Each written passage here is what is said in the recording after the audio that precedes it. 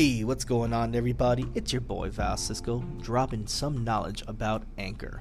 Guys, have you ever wanted to record your own podcast? Don't you want millions and millions of people to listen to what you have to say? Whether it's about Zeus, whether it's about sports, whether it's about everything that's going on in the world with quarantine? Guys, what are you waiting for? Download Anchor. Anchor basically is a one-stop shop for all your podcast needs. It has creation tools that allow you to record and edit your podcast right from your phone or your computer. Number 2, it's free. Guys, it's free. There's not a lot of freebies out there, so grab this. And of course, Anchor will distribute your podcast so you can be heard from different places like Spotify, iHeartRadio, Apple Podcasts, and many, many, many more. You can make money off your podcast too with minimum listenership. So right there, guys, listen, this is a no-brainer. Download Anchor. It's pretty fantastic. I love it. Hell, thank you, Anchor, for giving me the platform to speak about all the random things that I do. It's everything you need to make a podcast in one place. So please, once again, download Anchor. You can download it off the Apple Play Store, the Google Store. I don't know if you guys have Blackberries out there still. Whatever is out there, download it. It's freaking phenomenal. You guys won't regret it. Take care. Ciao.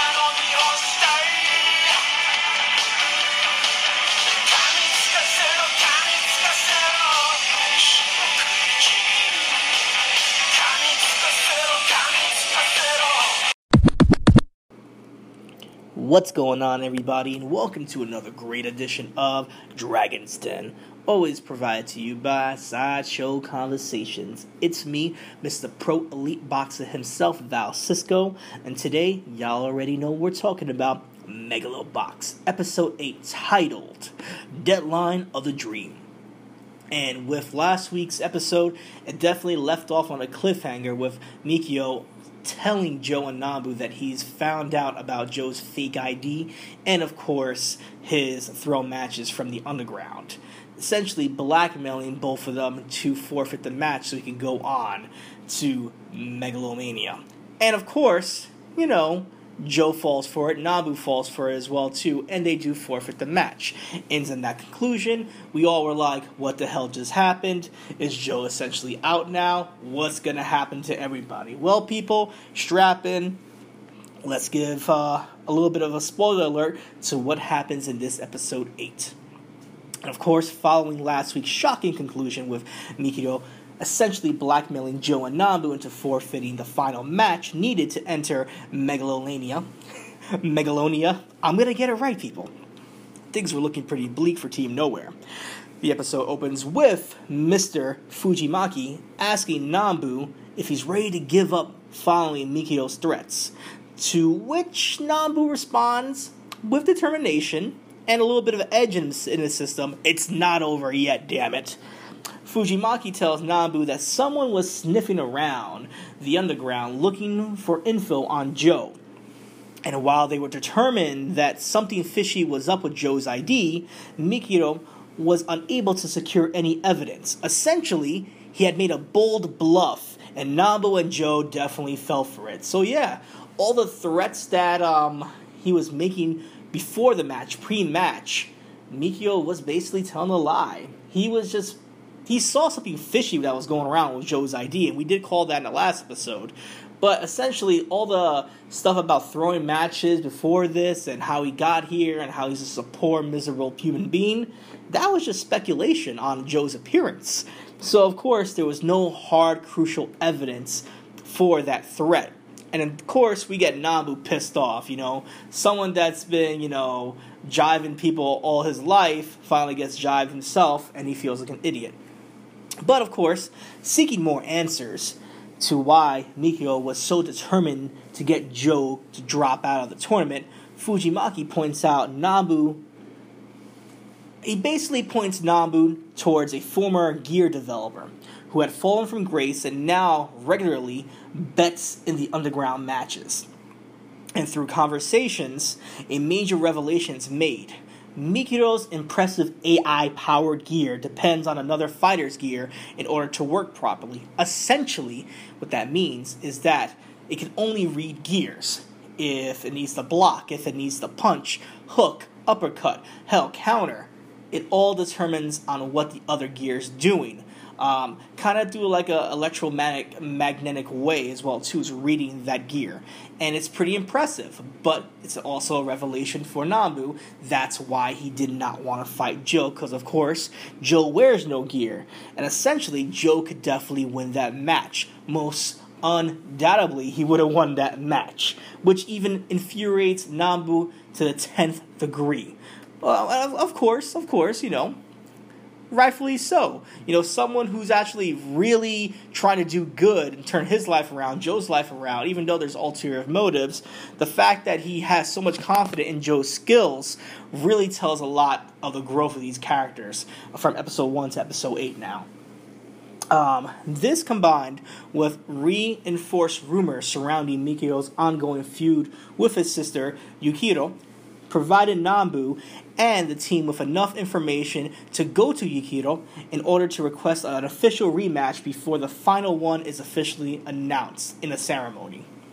Of course, Nambu does go to Yukiro, and he does beg and plead what's happening, that he can definitely be an ally for her.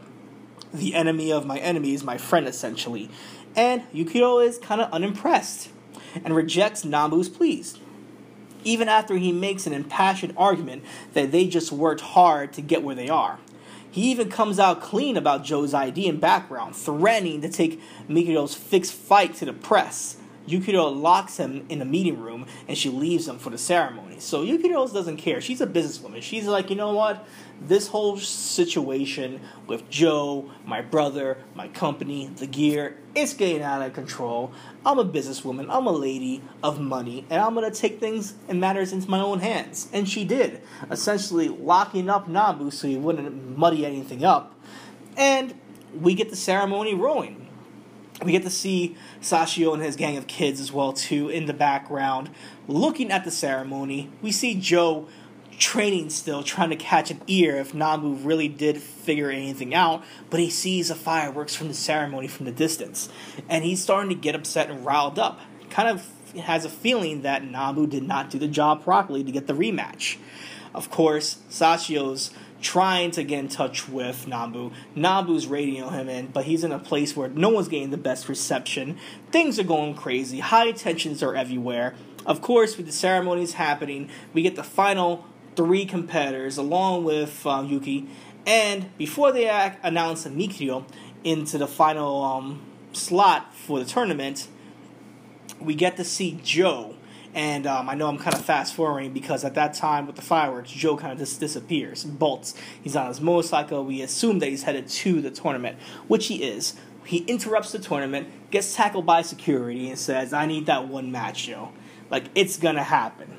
What's happening now? Like, I need to do this. Me and you, Rudy, that's what I'm fighting for. I worked my ass all the way from the bottom for this guy to just win by default.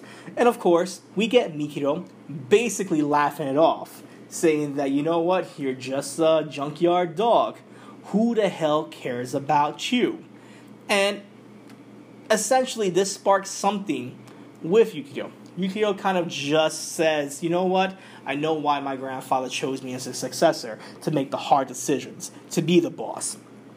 Essentially, she sees another opportunity right now to eliminate her brother from the equation and take full control of the company and have an easier life when it comes to developing new gear and having her golden boy Yuri do so.